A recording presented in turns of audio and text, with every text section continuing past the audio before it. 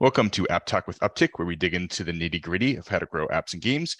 We speak with industry experts about specific strategies, tools, and tactics they use to find success, and we keep you up to date with emerging news and trends in the ever-changing games, marketing, and technology ecosystem.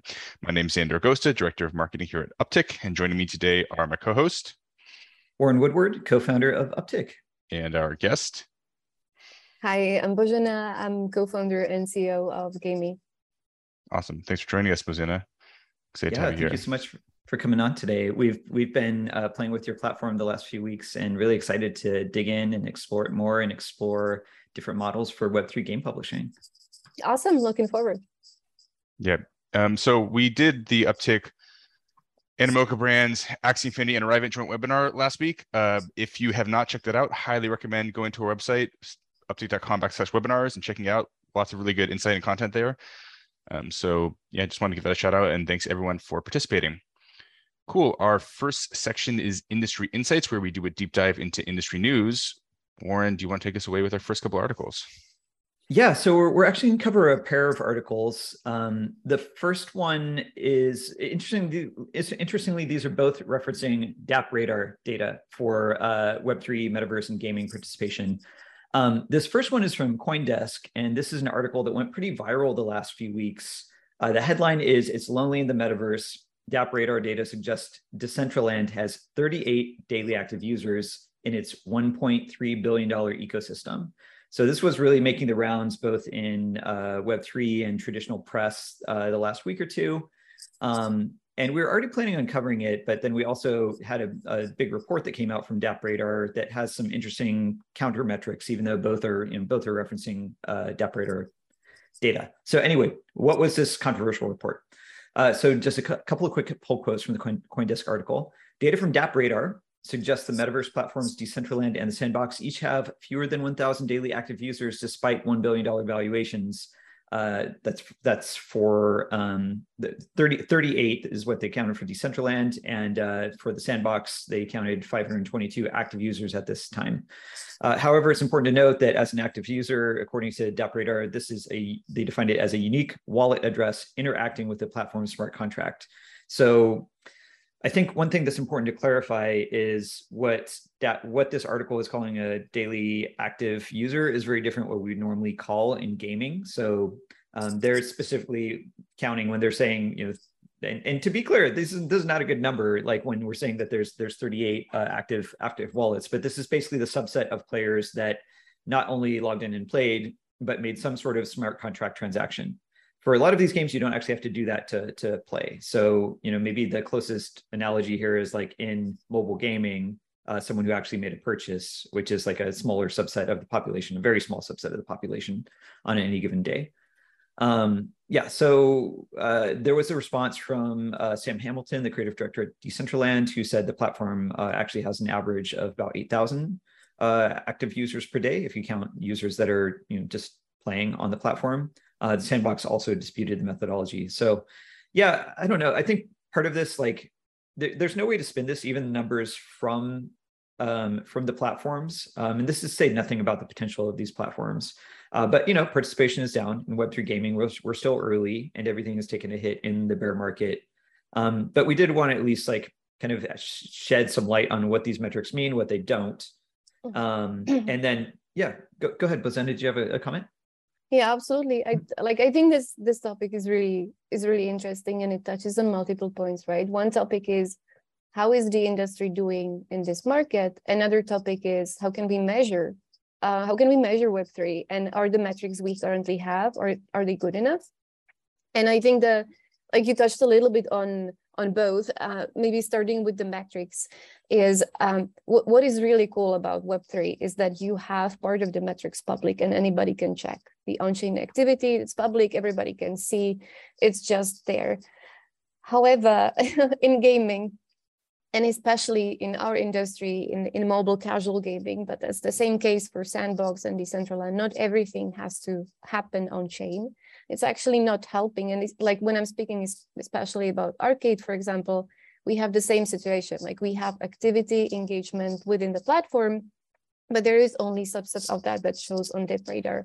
And the reason being is it does not really make sense to push everything on chain and every little interaction to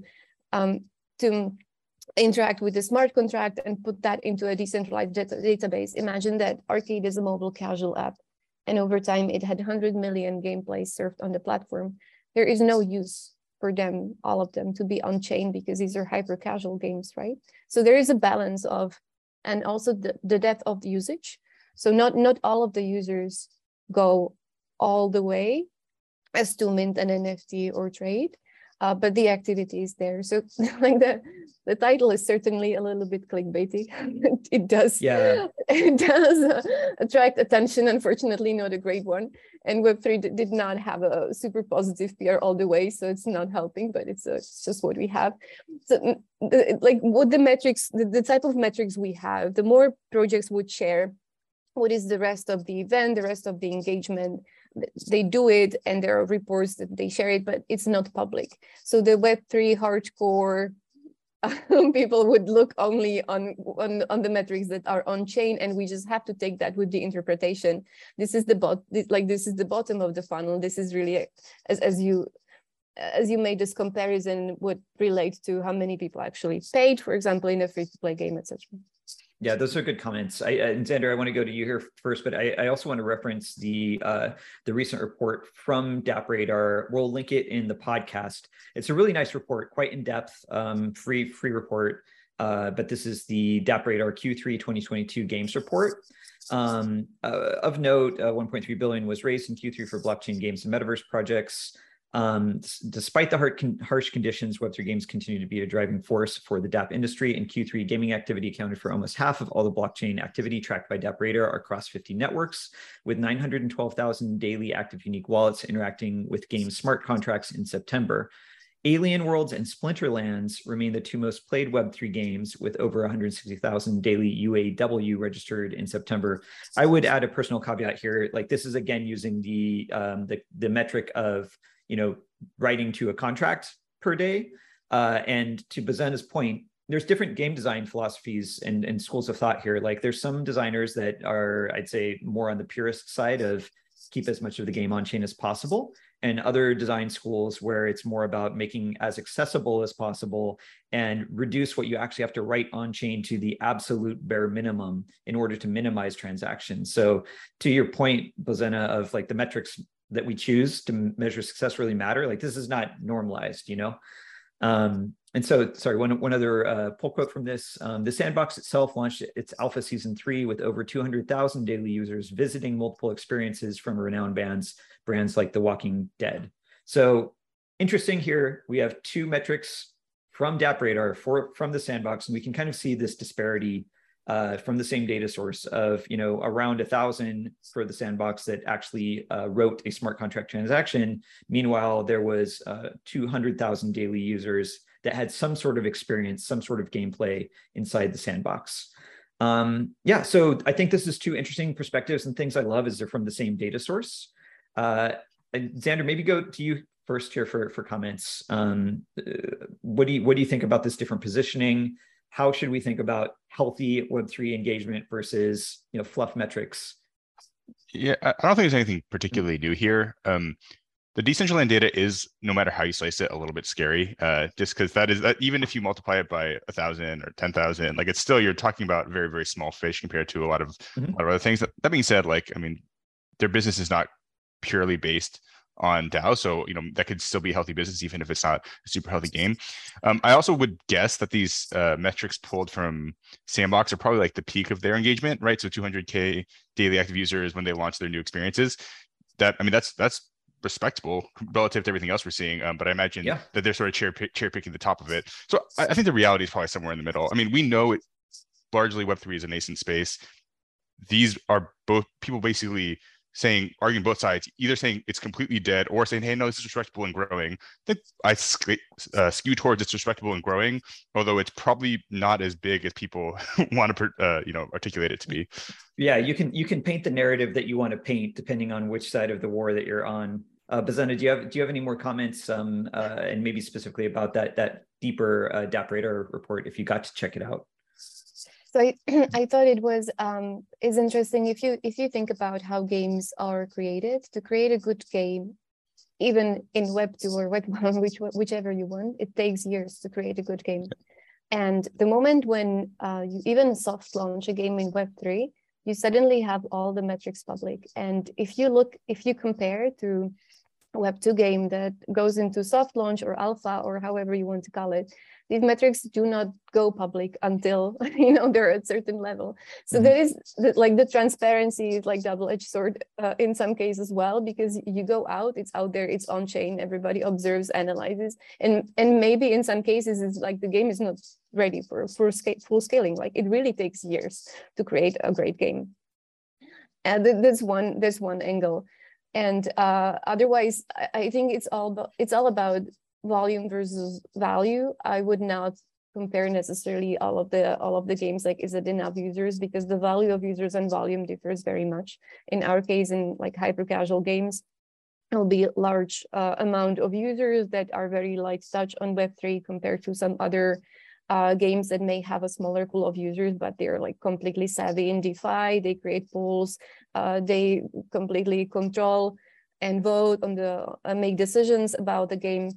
In our case, we're on the opposite side of the spectrum. Our mission is onboarding users into Web3, and oftentimes it's the first wallet the person owns, like they're owning their first token, they're on a path to earn their first NFT, and every time we introduce voting and starting to make decisions, like enable people make decisions around the game, we see how far we are. If you really take somebody that's completely new to Web3 and you're taking them through this path inside the game, it takes a lot of effort. It's really a lot. Like we have a very large free-to-play gaming community. We have 40 million registered users on free-to-play.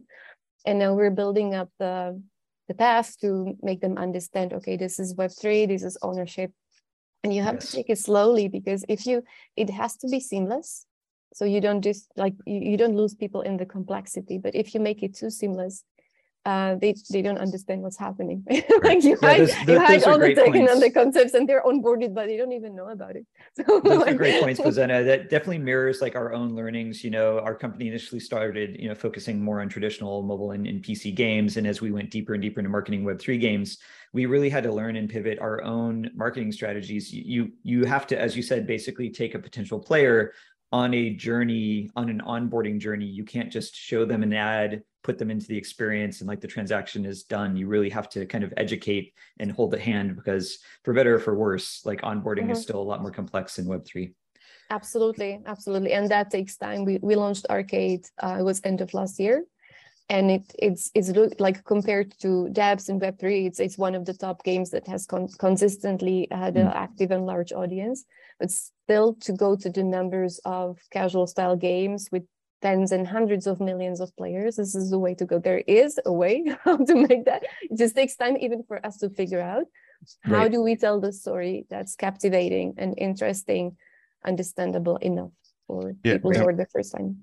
One of the things that I think was really interesting about using Arcade a little bit is just how easy it is to set up an Arcade wallet, to the point where, like, if you don't know what a wallet is, you might not know that it even happened for you, right? And I think that's when I was playing with it, that was one of the things I realized is, like, if you're a free-to-play user and you have no idea, you might not even understand that you had. I think you just referenced that, and I'm sure we'll talk about that more later in the episode as we do a deep dive here. Yes. On that note, since we want to get into the meat of it with Bozena, why don't we go to our next story? Sure. So this next one is a Bain & Company report entitled "Level Up: The Future of Video Games is Bright." And I'll just read a couple of pull quotes and we can sort of discuss why I think it's interesting. So Bain's analysis forecasts that global revenue for games could grow by more than 50% over the next 5 years. 3 big trends are charging the video game industry: better technology, metaverse-style environments, and new monetization models. As competition increases, scale will be even more important, since big games are expensive to make and require a massive global audience to succeed. There's a ton of other actually relatively interesting insights from this report, so I definitely recommend people digging into it. But one of the things that this article really does is basically Bain is re-articulating and like quantifying the trends that we talk about every week on this podcast. And specifically, they talk about the metaverse, new monetization models such as subscription, Web3 tech, and stuff like, they talk about how important it is for scale as the industry grows. We've talked about that as a theme a lot, how M&A is really going to be critical for the winners of the next generation, and that the investment throughput is insane.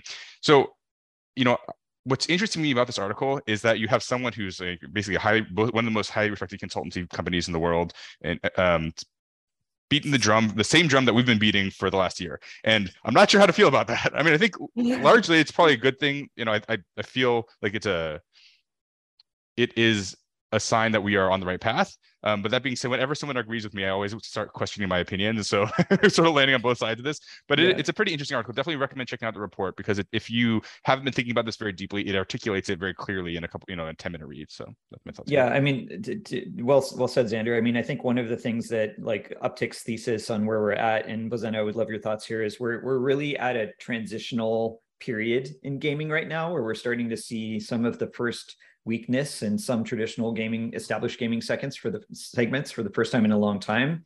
And we see the funding and talent going into Web3, but it's not there yet as far as like products fully being on market. A lot is being built. There's a lot of, a lot of the first to market are not the strongest products, in the rush to market. And so I'm curious, Bozena, do you have a similar sense of like that we're kind of transitioning eras, or do you feel that like Web3 is just going to be another era or another model that layers on top while existing gaming models continue to thrive? Mm-hmm. It's super interesting. I thought the best news about the report was that gaming is growing, and it's going to grow. So no matter what is the technology that's powering the growth, that's just like a super powerful story by itself. Because if you look back a couple of years, gaming was a niche industry. It was something that like sits aside. And then there was a moment where gaming business-wise became bigger than movie and music industry combined. And we suddenly went from a place where gaming was aside onto gaming was on a main stage.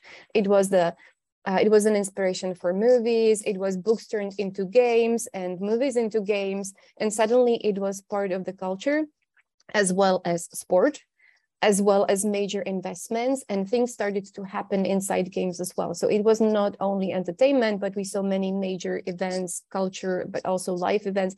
And we are witnessing a generation that's younger than us, that's growing up socially heavily connected through games. And that was accelerated through COVID because we were all remote, school or work, whatever.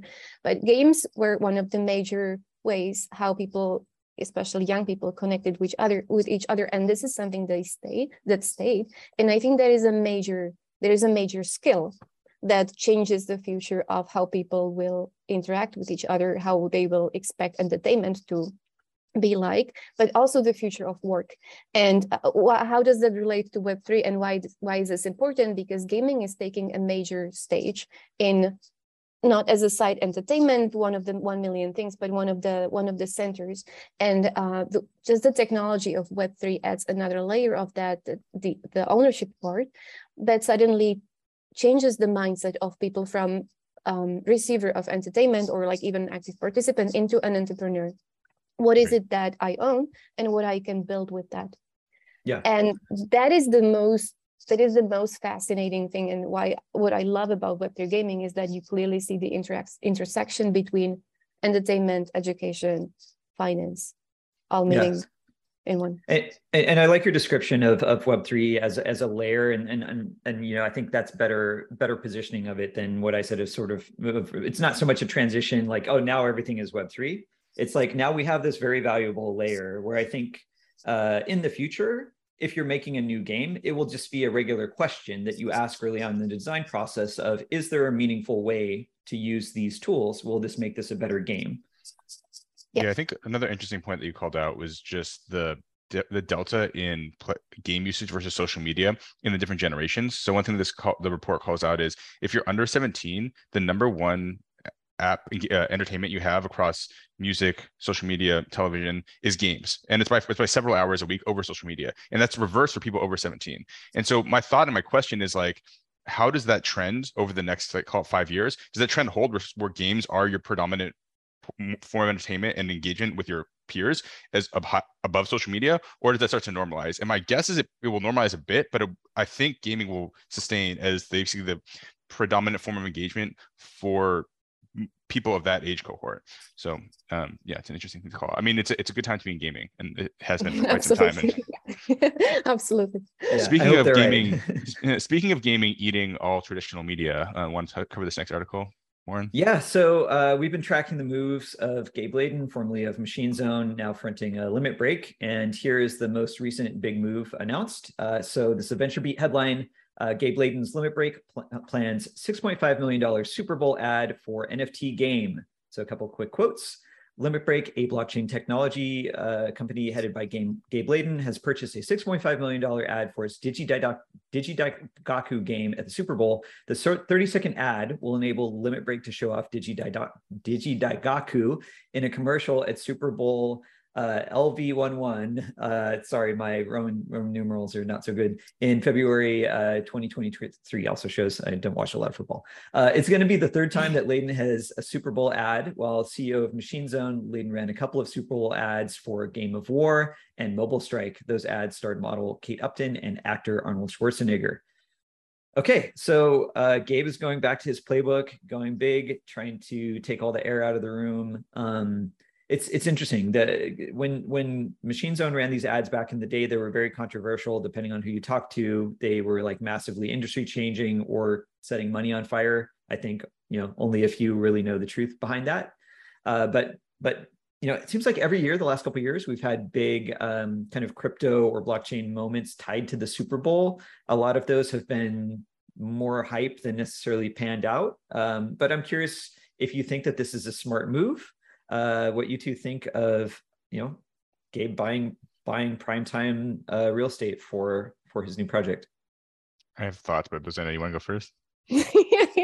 I'm not a big consumer of Super Bowl. What I find interesting in this story is that Super Bowl is still doing incredible job in convincing people to buy these ads. Yeah.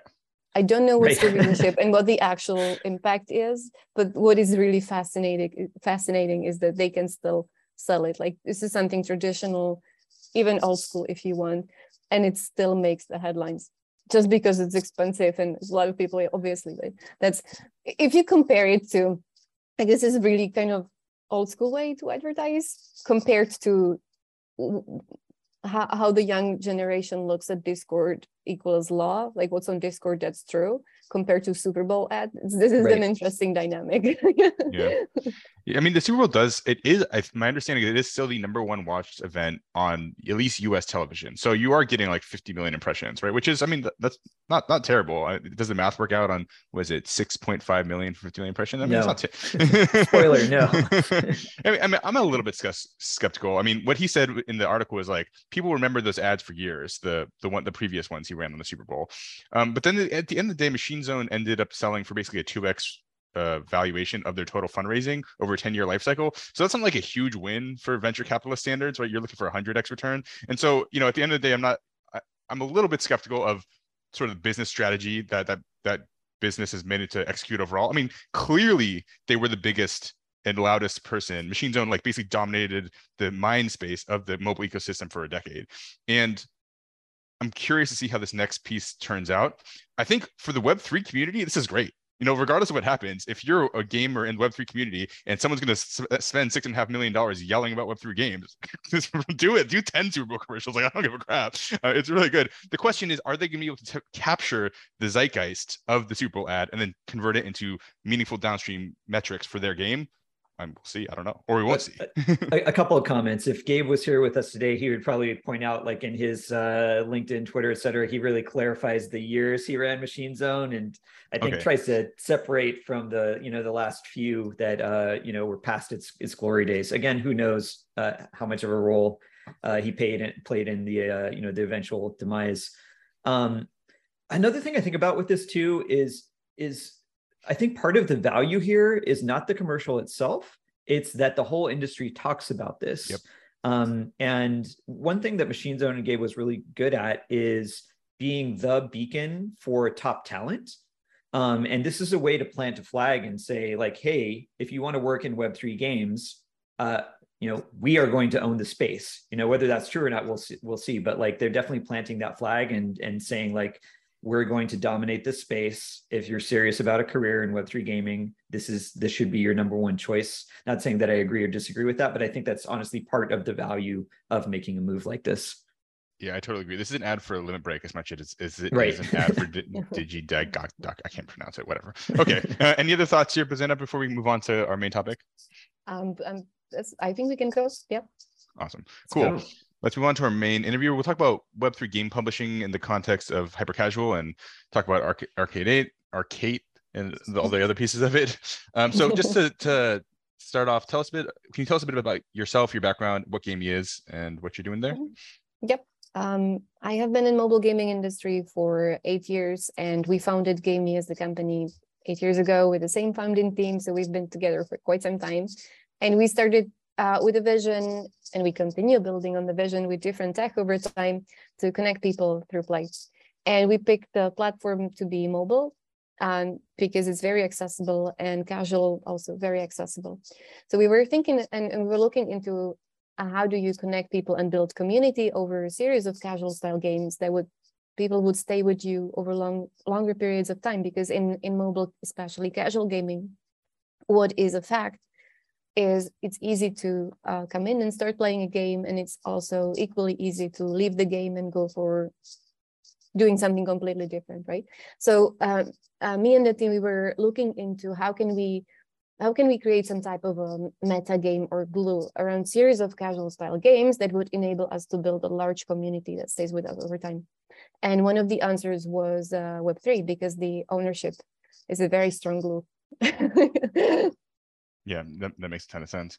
Can you talk a little bit about what your core product is, the Arcade app, and how that sort of fits into the overall ecosystem? It's a pretty interesting realization of a mobile game today, which is something a lot of these games don't have. Web3 games don't exist, but this exists today.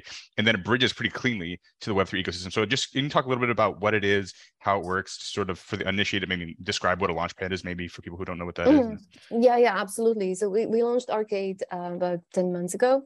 And it was exactly the same vision as I described. It's a mobile app on iOS or Android. And it's a place you go to play casual style games and competitions in those games. There is a very seamless onboarding, as you described. So you come to Arcade, we open a wallet, and you start playing first games. You can earn Gamee token, and then the first token, then you invest that into getting into other games and matches. There are different NFTs that enable you to play games that are otherwise unavailable. So this is a series of games and experiences that change with seasons. So Arcade has seasonality of 2 months, and every 2 months we bring in new content, new partners, new rewards. So there's something going on above the casual style games that makes it fresh. There is a long list of partners that we have been collaborating with on Arcade, and we have started looking into, do we have to run all those events and contests ourselves? Does it always have to be our token? Does it always have to be our NFTs? And the answer is it does not, right? Because there is this beautiful thing that's called interoperability. So we started working into enabling other tokens to be rewards, enabling other NFTs to be an entry ticket to a game. And this way we have partnered with multiple projects, with Sandbox, with Tower, with Cool Cats recently, with Atari. And it's a super interesting and seamless way how you can invite a community over to another one, how to create these bridges. So you own an example, you own a Cool Cat NFT, you come to Arcade, and based on that NFT, you get access to a gaming contest, and you can win. I think there were some unminted Cool Cats NFTs. It was a contest sponsored by Polygon's Matic. So there were multiple parties involved. People absolutely love it. They're looking forward for new events. Who's going to be the next partner? Who's going to be the next thing? But as you hear me describe that, it's still very much centralized. It's the team that decides about, okay, this is going to be the season, these are going to be the partners, and we make the deal with the partner, then we introduce it to the players. And that's not the end goal. So we're working hard with the team towards an end goal where all these events are run by the community itself. So they will be able to organize their custom tournament, decide about the prize pool, decide which NFTs allow you to do what, and completely customize the experience, including some modifications of those games. That should not be only big brands or projects, but that should also be individuals, groups of friends, gaming guilds. Anybody who wants to play with a small group or large group should be able to do that. And that's the idea of Arcade, where we are taking Arcade to be, but this is a gradual step. I don't think there is a good way how to do decentralization in such a project from day one. I'm still very much focused on the iterative process of which metrics matter first and which second. So, for example, if the platform as a product does not have a strong retention over time, like the day first, day 7, day 30, it does not make sense to go deeper and build more and more layers on complexity. So it's super important to have all these metrics right and only add more than. Bozena, I'd like to dig a little bit deeper into some design choices for the platform. And admittedly, I've only had a few experiences within Arc8, but it's all the games are within the Arc8 app, right? You're not pushing people to external app. Mm-hmm. I'm sure have you been tracking like Vessel, the new app launched from AppLovin, that's like their Web3 offering? It's there's some things that overlap, but they took a different approach of essentially everything is an external app. So there's like a token that they use between them and interoperable NFTs, but it's all pushed to separate apps. I'm curious if you have opinions on the pros and cons of centralizing all gameplay experiences to one app versus pushing people to disparate apps in the ecosystem. Mm-hmm. I think it depends what is the part that you like to see decentralized. In case it's the content and you would like to see various contents, some more premium, some more by third party, any type of content, it perhaps makes more sense to design the structure as you described on the AppLovin case. I'm not super familiar with the product, to be honest. It's pretty new. It was just announced a couple of weeks ago. We're going to do a deep dive with them in a couple of weeks, and I think it'll be really interesting to unpack their model versus yours, because I see pros and cons to both. I think for casual, it's actually really nice to have everything in one place. in our case, it's the decentralization does not go after individual games, but it's about managing the contest, managing the tournaments, setting custom parameters of these over games that we offer and we create. Right. So the decentralization is actually on managing the community rather than on creating the games. And in that case, it makes a lot of sense to keep the gaming close to each other, so it's seamless. It's really easy to flow from one to another, and you can connect any type of game to any type of contest. And it's just very clever from a business perspective, because what you're enabled to do is you basically own the relationship with the customer to a certain extent. And you can be as pie in the sky as you want about decentralization. At the end of the day, we're making games businesses, and to that extent, it's important that you're able to own the relationship with the customer, because that relationship is what actually drives monetization in the modern era. And so I think in that case, it's really clever, because you're giving value to these people and to the other parts of the ecosystem, helping to lift them up, but also you have a direct relationship with the customer, and you're trying to continue to drive more value over time to them. And it's just a very clever way of setting it up. So when you say, hey, we're onboarding people, we get to control the relationship, but also we're going to help grow the ecosystem overall. And it really does align incentives in a way that like not a lot of these systems will necessarily do. One question I had is about how difficult or not difficult it's been to navigate the fact that it's a Web3 app on mobile, specifically like through the iOS process. Because imagine, one of the things is like they basically weren't letting people launch apps and Web3 apps, and now they kind of are, and there's like some gray area. Can you talk a little bit about what that process has been like, and if you've had to make any monetization strategy decisions to make sure that you're compliant on those platforms? Mm-hmm.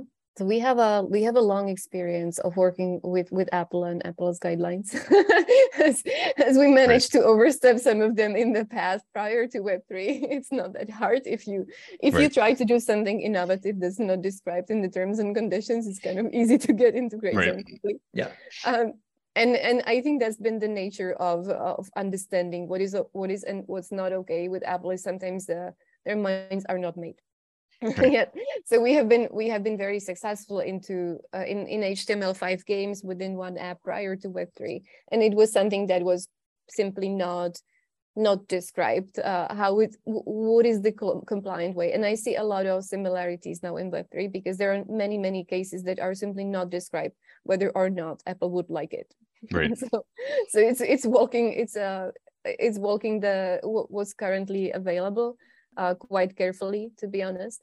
What we're doing, and it's not only for Apple's compliance, but it's also for just the practicality, is we have a lot of management of the crypto stuff, like the token wallets, connecting external wallets, managing tokens on web, and we have the gaming in mobile app. The gaming, right. We have a lot of experience comparing the same game experience on web app compared to mobile app. Even if you have mobile app browser compared to native mobile app, the metrics of mobile native app are always better. Right. It's just, even if you have completely the same experience, even if you manage to implement push notifications to web, it's just not the same. So there is a lot of value in people having the app installed on their phone, and it's so smooth, and just like the mobile web is not there yet. So the division between gaming and app management of crypto on web so far seems to be the recipe. Right, and that's I think fairly clear in terms of what Apple has like clearly articulated so far around Web3. If that seems to be the piece of it. Did you have something else to say, Warren? No, it's just an interesting era. We've touched on this before, but we see different teams taking very different strategies. Some are like, let's work with Apple. Let's try to dig into the nuance of policy and make sure we launch something that's compliant. And others are just sort of like, let's just see if we can sneak it through. Let's just see if we can get this through. And if no one flags us for shipping a Web3 game, and the lack of clarity from Apple around this has, I think made that a bit more confusing. I do think we're starting to get more clarity around this, but yeah, we're all writing the playbook, anyone working in the space right now. I think both approaches, working with Apple and trying to sneak things in, have the same common denominator. And that's like the problem. The problem is that sometimes Apple does not know themselves. It's not simply written yet. The decision has not been made. Right. And the moment it is made, it is done, and it contradicts to what you have built. And in both cases, it's not great. So yeah. This is a little bit of an aside, but when I looked at the platform, it reminded me quite a bit of Skills. Is that a platform you're familiar with? Just because it's casual games, it's competitive. It's in that case, it's real money. They had a strange carve out where, because it was real money, they basically got to do stuff that no one else could do. Do you think that is there a parallel there? If so, I'd say in some way, yes. Skills does not really develop any content, so they provide SDKs for any developer to run real money tournaments. Right. So there are this like monetization layer. Let's say for games, we do create all of our games. We have created 100 games over the past years, and there are 12 of them on Arcade. So we do invest in content. We're content creators, and we do this like in a similar way. The tournaments and matches, they use the token or partner tokens. So in this way, it's similar to Skills, but the content is really owned and driven by the team. Right. And Skills does not use in any way any ownership, anything like no NFTs, nothing like that goes around managing your own tournaments, communities. Owning a piece of Skills, no. That creates some unique positioning for you and for the platform, I think, is there's so many brands that are looking to get into Web3 and Web3 gaming, but don't know where to start. Like it immediately caught my eye my first time using the platform that there was a Cool Cats game. And I didn't have the context to realize, I guess that means your team actually developed that game for them, right? So it's a really cool opportunity if you're a brand that would like to start developing a gaming presence. And that's definitely not something that Skills would do for you as actual game development component. Yeah, we care about the content and we care about the brand, and we're also the ones that are driving the audience, right? So I think there is a difference in that. No, that's great transition. Okay, so I wanted to talk about how you're driving the audience. So there's a couple components to this question, but one is like, are you able to use traditional mobile growth tactics such as traditional user acquisition? If so, to what extent? And we'll start there, but I also want to talk about, are there also more Web3 growth tactics that you sort of dig into and use to grow your game? Okay, yes and no. So the traditional growth metrics, I think the most important growth metric is retention. Right. So unless the game has a strong long-term retention, there is no growth. It's just impossible. Like, you're burning through users, and that's traditional. Right. They will probably stay forever, like Web 5.3, 5, 6, 7, and so that is the same. Ad channels, not the same. We cannot advertise. We cannot advertise Arcade the same way as we advertise our free-to-play game, for example, because there are limitations on like what's okay. Cannot mention. Twitter does not allow us to promote any tweet if the website mentions NFTs or cryptocurrency. Not possible. Facebook, similar limitations. Google, sometimes yes, sometimes side note, we found that hilarious about Twitter, because in some ways it's one of the most Web3 friendly platforms.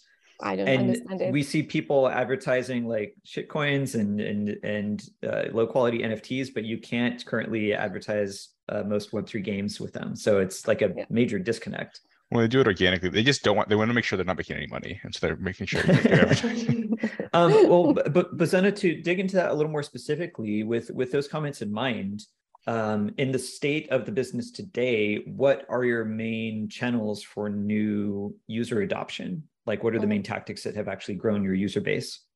I think that's an ongoing quest to figure out what is the most efficient way, especially on the paid channels. On the organic channels, it's like as I mentioned, the retention, the discovery, who are the drivers among your early adopters that are helping you to bring in more audiences. So that is like on the borderline between Web3 and Web2, because I think that's similar for all of the products. If you want to build organic traffic, there are certain ways how to do it, like through early adopters, community discovery, social media, etc. In some ways, the paid channels are limited, but also they are not that great. Right? If you have to pay for the audience to come and install your app, maybe you would like to do it in a little bit different way. So you invest the value in the rewards, in the content, and let the community bring in their friends to grow. Yeah, I think it really aligns around to what extent you're trying to with what velocity you're trying to grow your business, right? If your goal is long-term retention, it makes sense to invest more in organic and really nurture these players over time.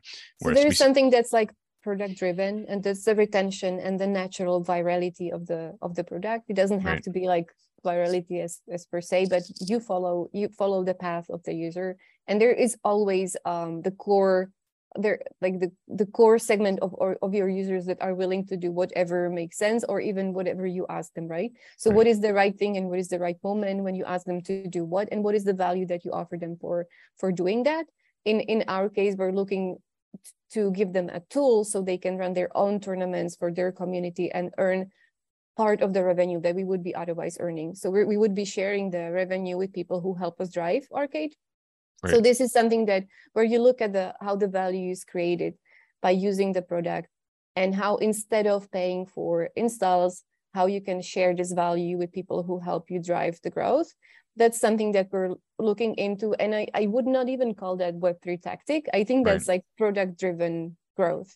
Right. And aside from that, of course, we have a huge audience that plays our free-to-play games, that we're doing different experiments. What is it that we offer them? How do we invite them into Web3 so they understand what's happening?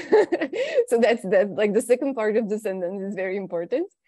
Because you can, like, we have millions of users really, and like you can get them to click on somewhere and appear somewhere, but it does not really bring any value, right? So the other part to make them understand what's happening and understand, like, okay, this is a wallet, this is ownership, etc.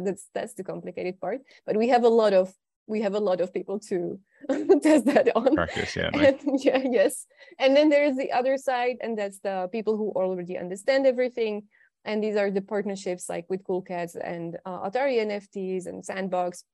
You don't have to say anything. You just say, for people who hold this NFT, come here and there is something for you. They absolutely understand everything, but there is not that many of them compared to the overall gaming audience. So we have two buckets. We have the large free-to-play and looking for good guidance to take them over to Web3, and then we have Web3 partnership that's bringing people with events.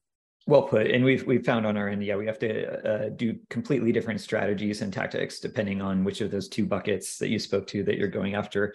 I think you're going to have lots. It strikes me that you'll have some unique opportunities as you have more content and more games on the platform, that mainstream user acquisition will probably get easier, because the more games you have, the more you can feature different experiences and ads, and each of those can be an entry point. So you'll find different games that are compelling entry points and have more fuel for that the more that comes to the platform. So it seems like that will only become more accessible through mainstream channels as you get higher adoption and more games on the platform.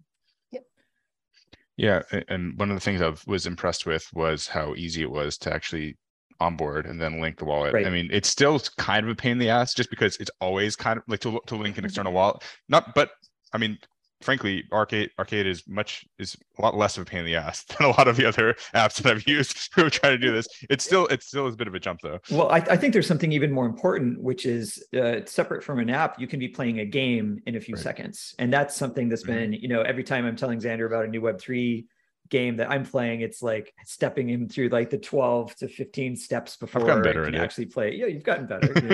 But that's one thing that I really appreciate, Bozena, is like you make it very easy to get to a fun experience and say you can add this other layer to your experience when you're ready, but it's not a wall before you start having fun. And I think that's great. So looking forward, like what are the things that excite you the most in the next era? So I mean, there's like you can take this two ways. One is like, what do you have on your roadmap that you think is a real big unlock? Let's start with that one. Like, what are the things that excite you most about the next 3, 6, 9 months? So I'm excited about the upcoming partnerships, and I cannot reveal them, so it doesn't make sense to discuss. But I'm very excited about this. But in the longer term, I'm looking forward to see Arcade decentralized in the way that we will no longer be running the events. We will see the community doing it on their own terms. Right. And that's probably the most exciting part about it. And that's coming during 2023. Early on, we will do different alpha, beta tests, and then we will be ready to roll out later that year. So I call that decentralized live ops, because we will only focus on games that enable various modifications, and then we will let people do the mods and set the custom contests themselves on their own terms with different prize pools, tokens, NFT gating, really building different bridges between projects and enabling people to run that. So I'm super excited about that. That's super, super interesting. One thing we think a lot about is how some of the Web3 tech is somewhat nascent compared to some of the Web2 tech. Are there any tooling, or is there any sort of tooling that you wish existed to help accelerate your growth that, for hypothetically a company trying to build Web3 tools we should focus on? It's changing pretty fast, including the tools and analytics. Maybe if out of all these options that pop in my mind, maybe the understanding the metrics and the analytics, I think there is still way to go, as this is a conversation we started the podcast with. And it's in understanding what is the funnel and what do the on-chain metrics mean, and like how to find the sense and how to compare and what is a good trend, etc. There's a lot to be done. Cool. One last question in this regard. Who else in the Web3 space is doing a really good job that you look up to and goes like, those ones we need to copy what they're doing, or like they're doing something interesting that we should at least like pay attention to and take a lesson from. So there is so much going on, and I like both sides. One of them is people who are heavy in Web3, and they're looking to build their company based on Web3 principles, like people who are building teams and analysts around economies inside games, like breeders and guilds and others that build their business based on the ownership principle. Like I mentioned, the ownership actually opens up new entrepreneurial opportunities. I absolutely love seeing new models pop up. Then on the other hand side, seeing game studios that have been creating games for decade. And they're looking into embracing the new technology of blockchain inside their games and playing with the idea, like, how do we have to change the mindset? How does that change the game design? And seeing them go around that, it's great. I love it, because that only tells me that we will have a lot of great games soon. Right. I already said that, but it takes years to create a great game. And there are many of them already in development. So I'm excited about this. Otherwise, of course, the usual suspects. Sandbox is really cool. Gala Games are doing an amazing job, and there are many, many others. Yeah, awesome. Great. Well, it was a really interesting discussion. Really appreciate all your insight in terms of the Web3, how you're bridging mobile, casual, and Web3. Really exciting. Let us move to our last section, which is App of the Week. We'll go to Warren first. Warren, do you have an app this week? Yeah, so I'm going to cheat this week. I've had a very busy last couple of weeks, not a lot of sleep, not a lot of free time. So I'm going to cheat and talk about one of the games that our team is working on right now.